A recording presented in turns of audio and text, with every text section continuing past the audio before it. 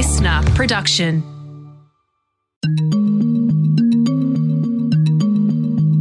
I'm Dr. Sophie Calabretto, and this is the Science Briefing.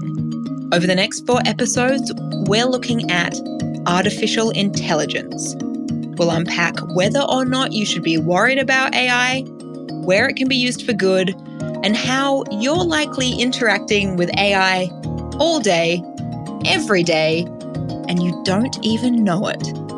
I chat to Cosmos Magazine journalist Evrim Yazgan. Evrim, you write a lot of stories on artificial intelligence for Cosmos Magazine. Mm-hmm. And straight out of the gate, I've got 2 big questions for you. 1, how omnipresent is AI in our lives in 2023? And 2, how does this make you feel? Well, on the first one, AI is certainly something that is making its way into almost all parts of our lives. It's not uncommon these days to find out that some gadget has quote-unquote built-in AI, or that AI is assisting in one or other part of everyday life. Yeah. My feelings in this are that AI has arrived, whether we like it or not. Sure. So, you can't sort of put the blinkers on and ignore that. So the best thing for us to do now is to think seriously about how best to implement the technology so that it's both useful but also safe. But I know everyone has their own thoughts and feelings on this. Even so, there are likely a lot of people out there who still don't know how present AI is in our lives. So I thought the best way to illustrate this is to do a bit of a 101 on how you interact with AI on any given day, from the moment you wake up to the moment you go to sleep. What sort of AI are you engaging with that you might not even know about?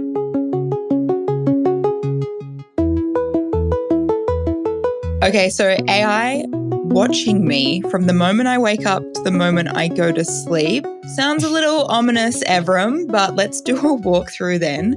Our daily exposure to artificial intelligence. How do you want to paint this?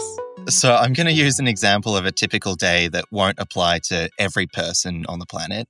Not everyone's day will start and go this way, but it's universal enough for people to understand, I think. Yeah. And it starts with waking up in the morning, and one of the first things many of us do, whether it's good or not, is reach for our phones. Yes. One of the first things you're likely to have to do with your phone is unlock it. And some people have Face ID. Not everyone has this enabled, but it's an additional security measure to make sure only you can access your phone. And Face ID is, you guessed it, an AI. Beautiful. It's namely a facial recognition system and sensor, or a set of algorithms. And it's worth pointing out at this stage that AI is actually made up of algorithms, which are basically a set of rules which complete set tasks. In this case, they pull together heaps of data to make AI do its thing. So basically the way Face ID works is that the AI has learned what to look for in a human face and has been trained to look for your particular features. So as long as you've not gone to a Halloween party as a member of KISS, you're probably going to find that your phone unlocks pretty quick. I did find out, though, that if I don't have my glasses on and I'm yawning at my phone while I try and unlock it, it does not recognize that as my face. So then I was going to train it on my yawning face, and I went, you know what, just stop yawning, Sophie. Okay, so you open up your phone. What happens when you're in and you start browsing around? So you might jump onto some sort of social media platform. Could be TikTok, Instagram, Snapchat, Twitter, Facebook. We're inundated with them these days. Or maybe a search engine like Google or maybe YouTube. And it's no surprise to a lot of people that AI algorithms are definitely at play here as well. I think this is quite widely known.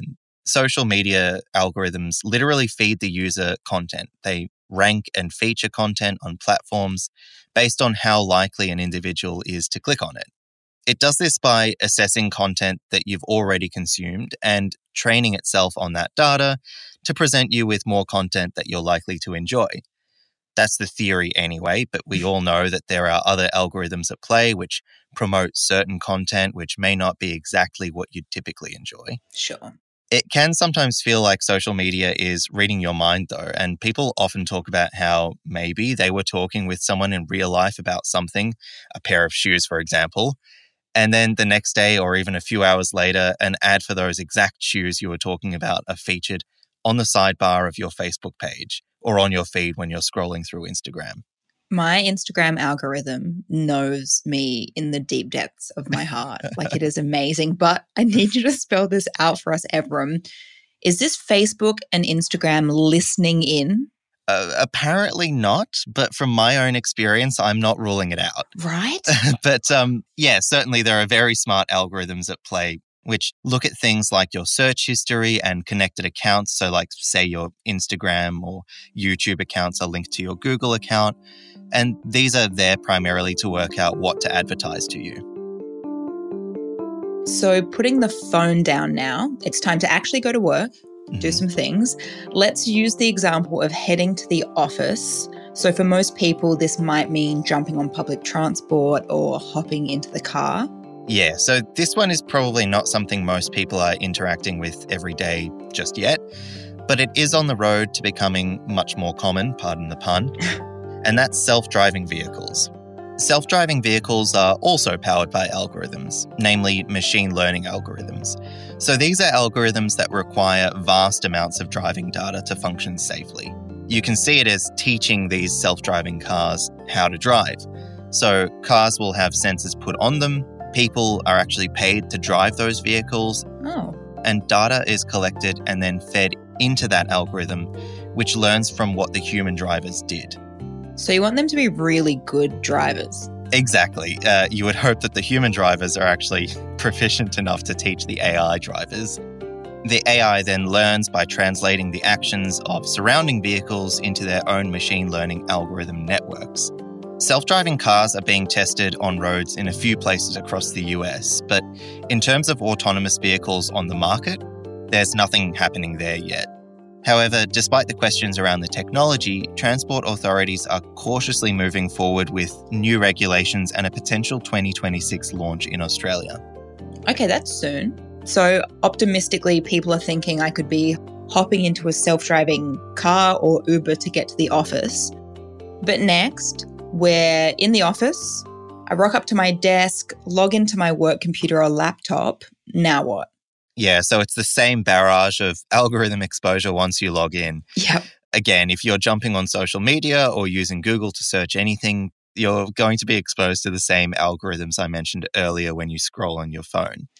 But there are a few others to mention here as well. If you're sending an email, for example, you may have noticed that they've got this new predictive text. So when you write something in, before you've even finished typing, it will give you a few options as to how to finish that sentence. Yeah, it's always really polite and boring. Yeah, exactly. But that's a form of artificial intelligence known as natural language processing, which aims to understand and use language in ways that are more human-like. And look, there are more stock standard AIs when you're doing your work. If you're using Google, there's also Siri or Alexa, potentially customer support chatbots, even news providers. Like I was mentioning before, with ads appearing on your Facebook sidebar, the same goes for news providers. News stories will be fed to you based on your search and click history. And so when the day is done, you head back home, potentially switch on the TV and pop on a streaming service. Yeah, and it's exactly the same thing here too. Algorithms will power what pops up on your screen or which shows you're being recommended. Even the TV shows or movies suggested on the front page of your Netflix, for example, down to the image that will appear as a preview for a certain show. People will actually get like a tailored image for that show based on other things they watch. So it's getting really specific.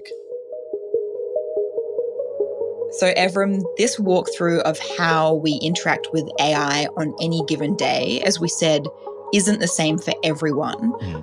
Is this only going to grow? Will humans be rendered fully obsolete and my best pal will just become a machine learning algorithm in like 15 years? Okay, so I want to diffuse this right here. Okay. The worries may be a little misplaced at this point. Sure. I will say though, AI certainly is something we're going to be seeing more of as the years go on. And maybe, if your daily life doesn't exactly fit into this mold that we've gone through today, there will be ways in which AI is going to start popping up in the future that you will begin to see depending on your work or where you live and all that kind of stuff. We're already seeing that with things like AI art, like the DALL-E program. and language tools like ChatGPT, both of which we've already talked about on the show before. Yeah. But to be honest, as widespread as it is and is likely to become, AI research still has a long way to go. We're still in the very early stages. I mean, machine learning algorithms and AI we've got now don't really fit into this kind of sci-fi realm we've imagined, but we are slowly moving in that direction, most likely.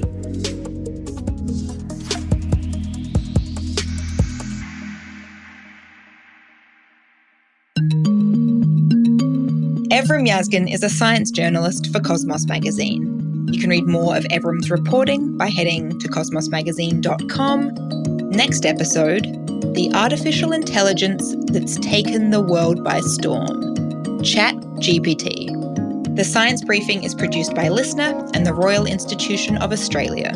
This episode was produced by Jake Morecambe. Mixing by Dave Stein. I'm Dr. Sophie Calabretto. Catch you next time.